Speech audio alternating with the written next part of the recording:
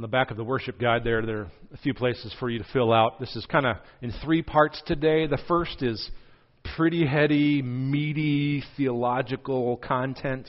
The next 2 are sort of practical outworkings of that first point. So we've got some places for you to look at there. And I want to start by talking at the very top. There's a question here that we've been answering in the series. The question's on the top of those study notes. We're going to put this on screen for you. Here's the question. What if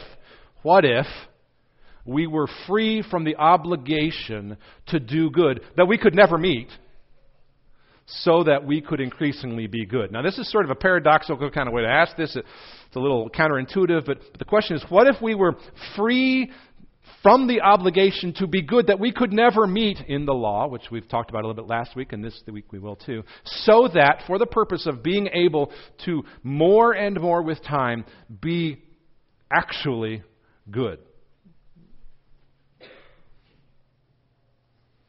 Paul's message here in Romans and in Romans 8 is that you are already free. You are already free to be good in a way that comes from God's character and nature. His heart of perfection that through Jesus Christ was lived by the Spirit can be given to us by that same Spirit so that we can live God's character and nature. Crazy, crazy idea. But that's what Paul's message here is. You are already free. But in simple terms, let me tell you how this works. 4 steps. The first is this. We try to be good. How's that working for you?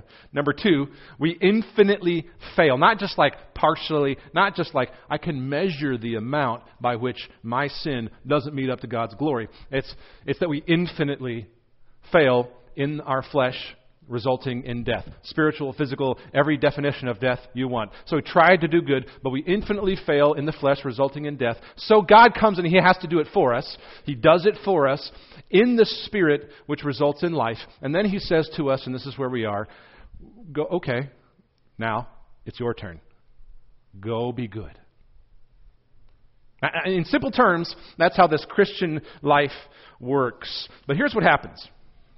Here's what happens. We're going to keep this up here for a little while. Number 3, no matter how many times God tries to tell us, this is what I've done, this is what I did. Do you remember the cross? Hello, I'm the Lamb, the sacrifice. No matter how many times God tries to communicate this to us in His Word, in prayer, in our time with other believers, in our minds, in our hearts, no matter how many times God tells us about the truth of number 3, we keep trying to do steps number 1 and 2 better.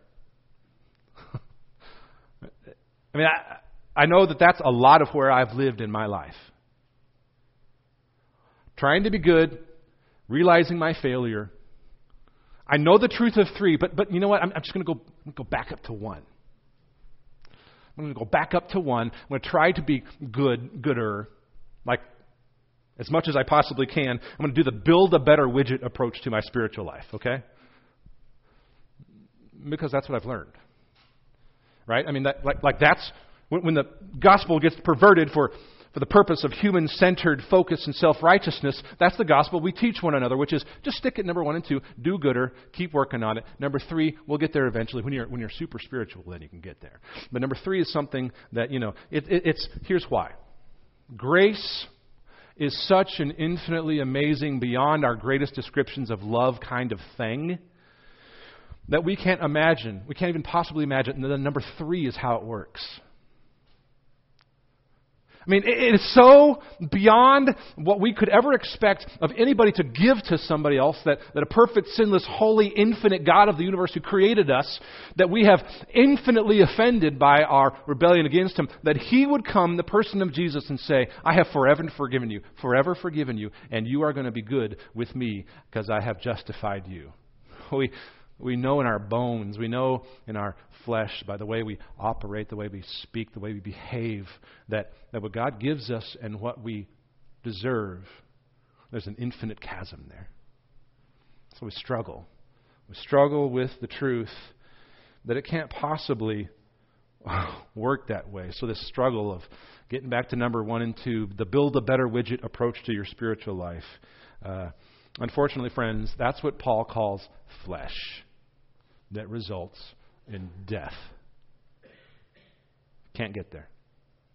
No matter what we do and what God has done, there's going to be an infinite gulf and we look at what He's done and we say, that is awesome. I mean, that is amazing that God can do that. But I know that I'm right here. And this gulf, so I'm going to do number 1 and 2 and try to increase. And as we do that, we realize there's no doing that. Here's the simple and profound truth. The simple and profound truth that Paul is teaching us in Romans that we're going to focus on today that can revolutionize our Christian life if you let it simmer, if you let it get in your heart and in your head and let it simmer. Here's what Paul says. In Christ, you already have infinitely more than you could possibly need. Write it down, Facebook it, tweet it, memorize it. In Christ, you already have infinitely more than you can possibly need. We're going to leave that up for a second here. I've chosen these words carefully, not that in Christ you might someday have infinitely more than you possibly need. And I've chosen the word infinitely because it doesn't matter how good you think you are, how smart you are, how much money you make, how much security you have, how much, according to the world's definitions, goodness that you possess, you will always be infinitely less than worthy of God's perfection and His holiness. You can't have a relationship with Him. So you already have infinitely more than you could possibly need. I want us to just focus on that today and the 3 things that come from that so that it simmers in our heart, gets in our head, so that we can learn to live what we have. That's what Paul's saying here. Live what you have. I know that we talk about, we're going to talk about the Holy Spirit. We're going to talk about how you can grow in Christ. And your perceptions of this 6-week series are probably rock and roll. He will finally tell me the secret key to success by which I can move forward to, achieve that sort of number 1 and 2, build a better widget thing so I feel better about that sin of mine. Let's be honest. That's how we think about, this is what Paul's going to give us. I'm going to have a tool. I'm going to have a tool to do better. Here's what he says. Hold on, chill out, slow down, wait. First, you have to get this. Live what you have. You already have infinitely more than you can possibly need. And the first way he describes this in the first 4 verses is this. Jump to verse 1 there. We're going to keep our noses in Scripture here. This first section is sort of the theological underpinning of this live what you have doctrine. It's realize your justification. Verse 1 says this, There is therefore now no condemnation for those who are in Christ Jesus. Go back to the beginning there. It says, there is therefore, press pause. We're going to camp out here at 8:1 for a bit and sink our teeth into this truth. In Romans, there are 3 major therefores. 3 major therefores, 1 at 5, 1 at 8, and 1 at 12. Romans 5:1, Romans 8:1, and Romans 12:1. Romans 5:1 says, Therefore, since we have been justified by faith, we have peace with God through our Lord Jesus Christ. So Romans 5 talks about justification, the declaration that we are counted righteous before God because of Jesus' perfect work on the cross and in His life for us. Romans 5:1, Romans 8:1, which we're studying today, there therefore now no condemnation for those who are in Christ Jesus. So Romans 5, justification. Romans 8, we have sanctification. We're just going to say no condemnation. And then Romans 12:1 says, I appeal to you therefore, brothers, by the mercies of God, to present your bodies as a living sacrifice. Notice it says bodies, plural, one living sacrifice. He's just described the church. To present your bodies as a living sacrifice, holy and acceptable to God, which is your spiritual worship. So we've got Romans 5, justification, declaration of righteousness. Romans 8, not condemned. Romans 12, equipped to serve. That's the Christian life. That's sort of an encapsulated way of thinking about the whole of Romans. So here we are in that second of those 3 major therefores. And he says this by saying therefore. You may want to circle that therefore, highlight it, underline. This is what he's saying. He's reminding us before we move forward, you are fully justified. You are counted righteous because of the work of Christ. That's Paul's recurring message in the first half of Romans. You were unrighteous, and your life was an offense to God, but now you have been fully justified, counted righteous. And now he's saying this, not only are you counted righteous. Not only are you justified, but you are actually, not like pretend, not figuratively. A lot of times in Scripture we take literally what is meant figuratively, and we don't take as literally sometimes what we think should be figurative. This is one of those things that is more literal than we think. Like, you are actually called to live out your justification in reality. He's saying you're justified, but you're actually able to live out and from and in keeping with God's Spirit, which is put inside you. And that's the process we call, this is the next blank in your outline, sanctification. And it's a process. Sanctification is the process of the Holy Spirit increasingly transforming us into the image of God that was marred or destroyed. There's some debate about marred or destroyed. I think destroyed. Others think marred. That when Adam and we sinned against God. There's also debate about Adam and we, but I think Adam and we, so this is how I said it. Sanctification is the process of the Holy Spirit increasingly transforming us into the image of God that was marred or destroyed when we rebelled against Him, against God. Paul assumes in Romans that if you are justified, you are being sanctified. This isn't like an either or. This isn't for super spiritual Christians. This is, if you are justified, then you are being sanctified. You are increasingly being made into the image of God. There's no getting away from this. You don't hold your hand up to it, shake your head no like a 2-year-old. God is going to make you into His image if you're going to spend eternity with Him. So it's something that the believer has to just say, okay, Jesus, whatever you want to do with me. Here's the difficulty for some of us. A lot of us don't easily get to that place, that broken bottom of one's self place. And when you experience that, and you say, okay, Lord, whatever it is, bring it on, then the Spirit can start to change you. Then God can continue to remake you into His image until you hit those places where you realize that you're at the end of yourself. In fact, dying to one's self daily might be a way of saying, come to the end of yourself, maybe about 6 a.m., so that's a good start to your day. So, let me explain Paul's argument this way. Another way of kind of encapsulating everything he said up to this point. Christ isn't, and this is super cool truth, Christ isn't a fly-by-night, one-and-done Savior. The reality of what Paul is saying is that it wasn't just that Christ lived the perfect life up to a certain point so that the cross could work for you, and that was it. Jesus today, now, this second, as we speak, is still living a perfect, sinless life. So that your justification by which He declared you righteous on the cross wasn't a one-and-done, fly-by-night kind of thing. It's something that exists now so that Jesus as perfect means your justification as righteously declared in relationship with God still stands.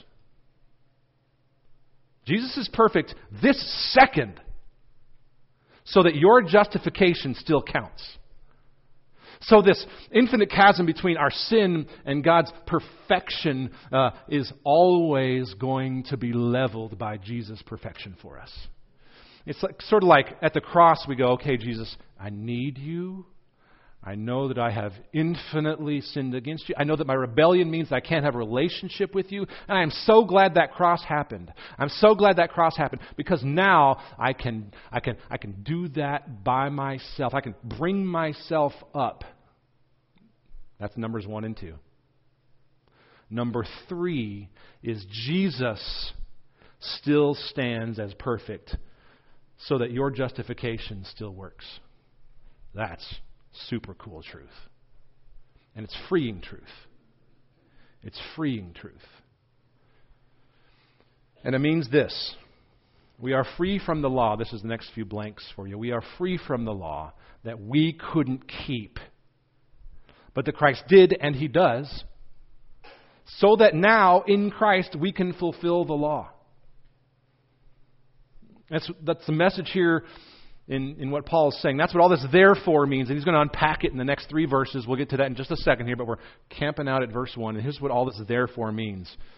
It means we are free from the law that we couldn't keep, but that Christ did, and He does, so that right now, if we have Him through the Spirit's work in us, we can fulfill the law.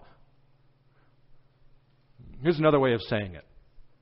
In Christ, what were empty works that condemned us become spiritually lived out works that confirm. What were empty works that we used to hold up to Jesus and say, here, I'm good enough, right? I mean, right here. That was empty. Flesh. We did that by our own power. And until you realize that was your own power, then there's no way that you're going to have the Spirit working in you to recreate you after the image of God. So when we have Christ and His Spirit in us, what were works that condemned us now become spiritually lived out works that confirm. That might be a capital S there instead of a lowercase s. Paul is reminding us here of what our justification meant so that we can live out of that into sanctification. That's why he says, verse 1, there is therefore now no condemnation for those who are in Christ Jesus. Not like later, not like someday, not like when you've got enough, in your account that you feel justified. He's saying you are justified.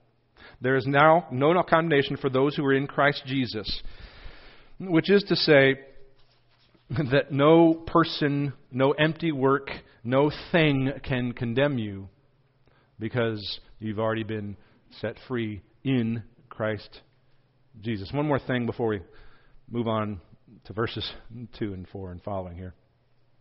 I want you to consider this about this no condemnation thing. Here's kind of how it works.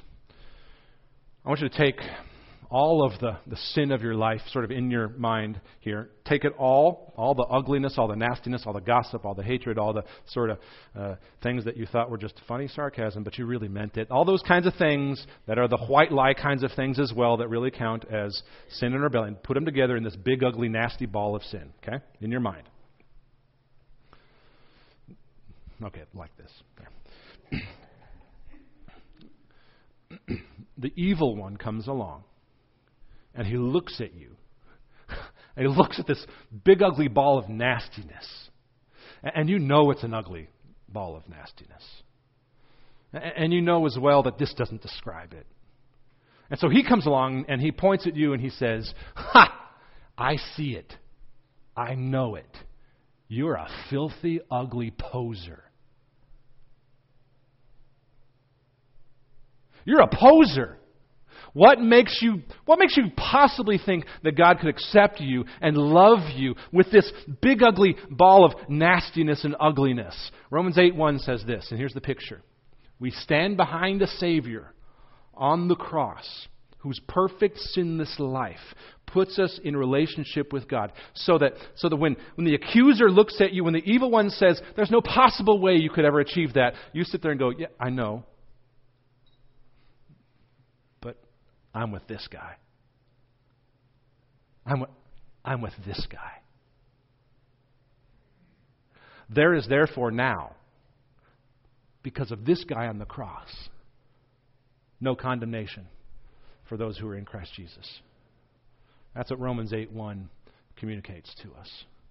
Super cool truth. Super cool truth. And out of that, everything else that we're going to say today follows. I mean, look at what you already have in this. This perfect, sinless Savior who died for you. Look at it.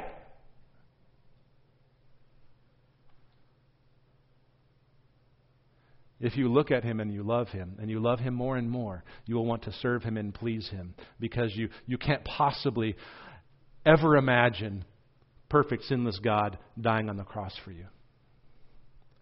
That's why you want to live for Him. That's why your heart wants to do what's good and right. That's what sanctification has to get us to before we move forward. Jump in at 2 and 4 here. It just sort of encapsulates real quickly the truth of justification. There is no condemnation for those who are in Christ Jesus. Verse 2, For the law of the Spirit of life has set you free in Christ Jesus from the law of sin and death. We've been freed from the law, from the power of sin to condemn us. So verse 3, for God has done what the law, weakened by the flesh, could not do, weakened in our flesh, by sending His own Son in the likeness of sinful flesh and for sin. In other words, Jesus came down in the form of flesh. If He hadn't come as the flesh that was condemning us by ourselves, if He hadn't come as flesh, it wouldn't have worked to save us. He came in the likeness of sinful flesh and for sin, condemned sin in the flesh. He fulfilled the law for us. So verse 4, in order that, whenever you see so that, in order that, circle that, underline that, it's like a therefore. You have to ask what's there for. In order that the righteous requirement of the law might be fulfilled in us who walk not according to the flesh, but according to the Spirit. We've said this a number of times over the last few years. God's project is to inhabit people. God's project is that you are the temple. And the Spirit is how that works. The Spirit is how that works. Sanctification, if you want a cool little snippet here. Sanctification is God inhabiting people so that we can realize our justification. I mean realize. I don't mean like live like it. I mean make real. We make real the declaration of His righteousness for us. Sanctification is God inhabiting people by the Spirit so that we can realize our justification. And these next two practical admonitions come out of that sort of theologizing we've been doing for the last 10, 15 minutes. Go ahead and look at verse 5 here, Romans 8. It says, for those who live according to the flesh set their minds on the things of the flesh. He sets up a contrast here. Those who live according to the flesh set their mind on the things of the flesh, but those who live according to the Spirit set their minds on the things of the Spirit. For to set the mind on the flesh is death, but to set the mind on the Spirit is life and peace. In the Greek, actually, there's no is there when it says to set the mind on the flesh is death, to set the mind on the Spirit is life and peace. He sort of takes it away, and Paul says it's so definitive that it's like a noun, like to set on flesh, death. He says it sort of emphatically like that. To set the mind on Spirit, life and peace. And he says this, verse 7, for the mind that is set on the flesh is hostile to God, is in rebellion to God, for it does not submit to God's law. Indeed, it cannot. Paul is sort of tracing the route here. We're going to pause for just a second here in these 3 verses. Paul is sort of tracing the route here of what is produced in a person. He says that the fruit of flesh is death, but the fruit of Spirit is life and peace. And he's tracing it back to what he calls a mindset. Those who live according to the flesh set their minds on the things of the Spirit. In those 3 verses, 5, 6, and 7, he's used this word mindset or talked about setting the mind 5 different times. 5 different times. It's the entire way, a mindset is the entire way that the mind perceives the world. Another word for it would be a paradigm. A change in mindset is a paradigm shift. Now, I want to sort of illustrate this by telling you a little bit about the history of this word paradigm shift, this phrase.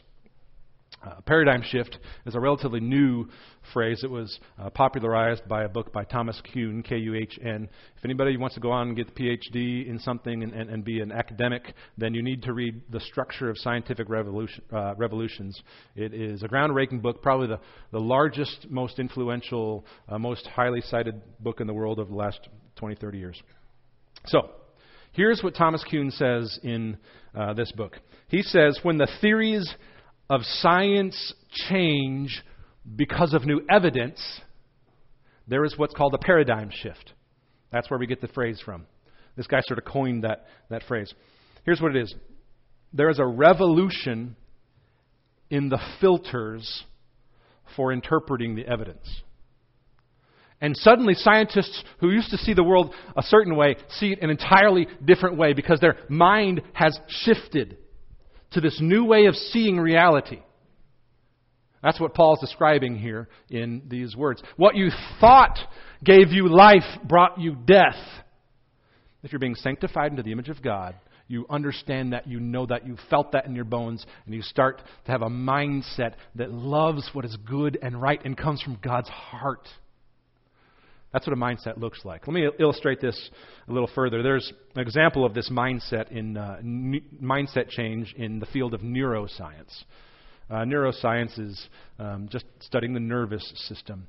And they have discovered sort of the hardwired biological elements of human empathy. They call them mirror neurons, M-I-R-R-O-R. It's the place where we demonstrate empathy biologically. And they can sort of measure that in the activities of the brain. So get this.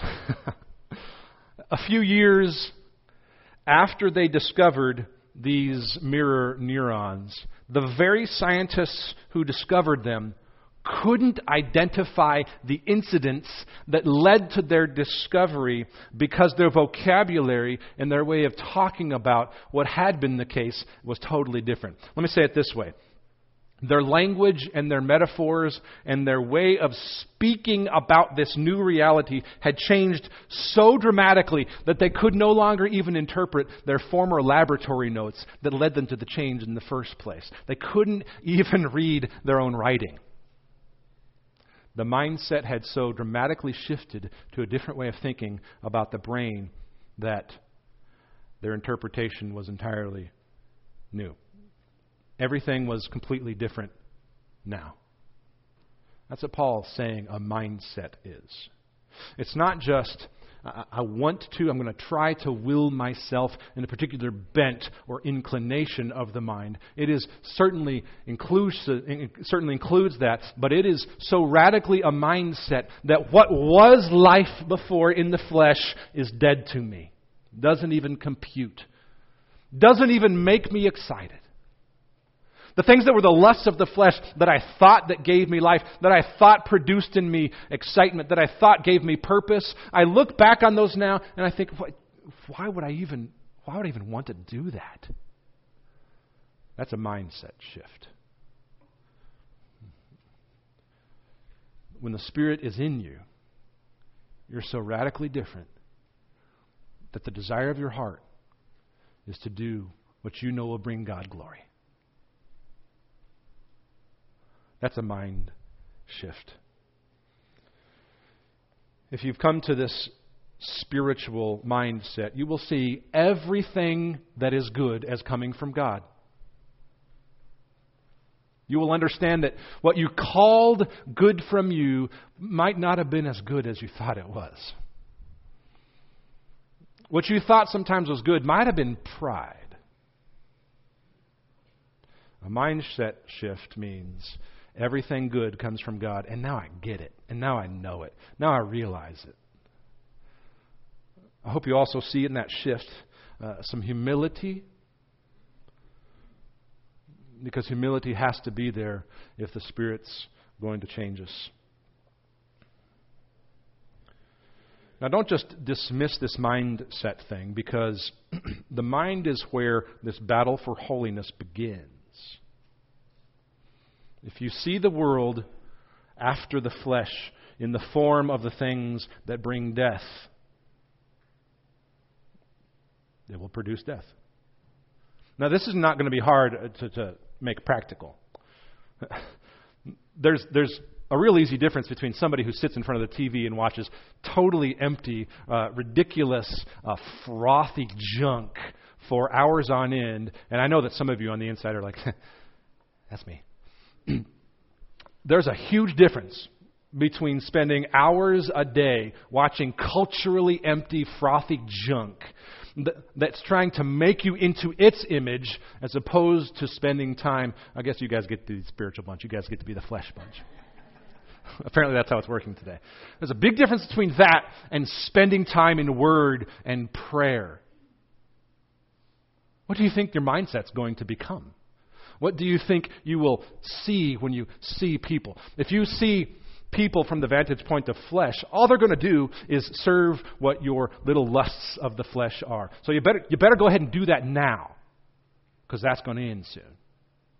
As opposed to people who are Spirit-led, who look at people and they go, this person was made in the image of God and deserves to be loved because Jesus died for them. And I want wholeheartedly to live my life just like Jesus did, so I can sacrifice so this person can know the glory of God. That's a huge difference. That's a huge difference. That's an eternal divide between flesh and spirit. So don't dismiss this mindset thing. The battle for holiness is won first and foremost in the mind. We know that this is the case because those who don't have the mind of the Spirit die. Verse 8, he says it outright. Those who are in the flesh cannot please God. If you're dead, your works are useless. But you, this is where he gets back to telling us who we are so that we can live what we are. Verse 9, if your mindset is on spirit, verse 9, you, however, are not in the flesh, but in the Spirit, if in fact the Spirit of God lives in you. Anyone who does not have the Spirit of Christ does not belong to him. But if Christ is in you, although the body is dead because of sin, the Spirit is life because of righteousness. Because of Christ's righteousness lived for us, imputed to us through the Holy Spirit, because we have the Spirit in us, we can be alive. Verse 11, if the Spirit of him who raised Jesus from the dead dwells in you, he who raised Christ Jesus from the dead will also give life to your mortal bodies, the bodies that will die, through his Spirit who dwells in you. So first he tells us to realize our justification as sort of the theological underpinning. Then he says you need to set your mind. You have the mindset of the Spirit. Then thirdly he tells us this, and briefly we're just going to say a couple words about verses 12 and 13 here. He says, go ahead and participate with me through the Spirit in killing your sin. That's the admonition in 12 to 13. It says this.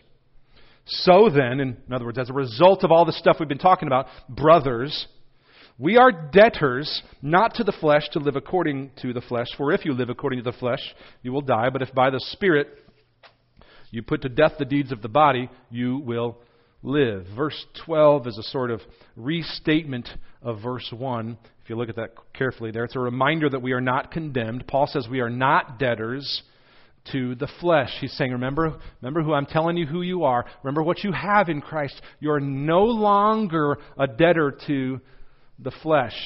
You're no longer a debtor to sin. And because of that truth, Paul says, we can now do battle against sin. Remember we said last week that a believer can be free to struggle. An unbeliever is not free to struggle. An unbeliever just has to give in to the flesh. There's no recourse for somebody who is dead. Paul says we can do battle against sin. The believer is able to kill sin through the Spirit's work in us. If you follow Jesus Christ, the Spirit is killing your sin. Your natural sinful desires are lessening. And you are increasingly falling in love with the good things that come from God's heart.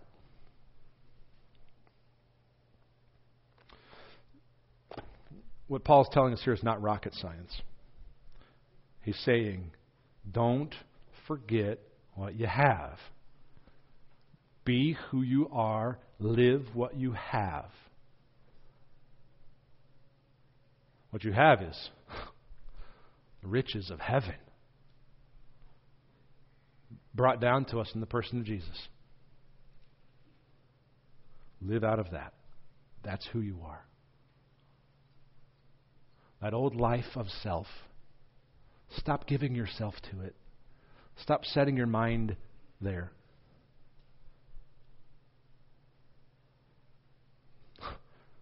We talk about the 3 C's at First Christian a lot. Celebrate God, cultivate growth, communicate the gospel. Those are our ways. That's our language of talking about doing battle against sin, friends. When we're here in worship, we're celebrating God, who He is and what He's done in our lives. We're setting our minds. We're refocusing, recentering who we are on the truth of who God is and what He's done for us.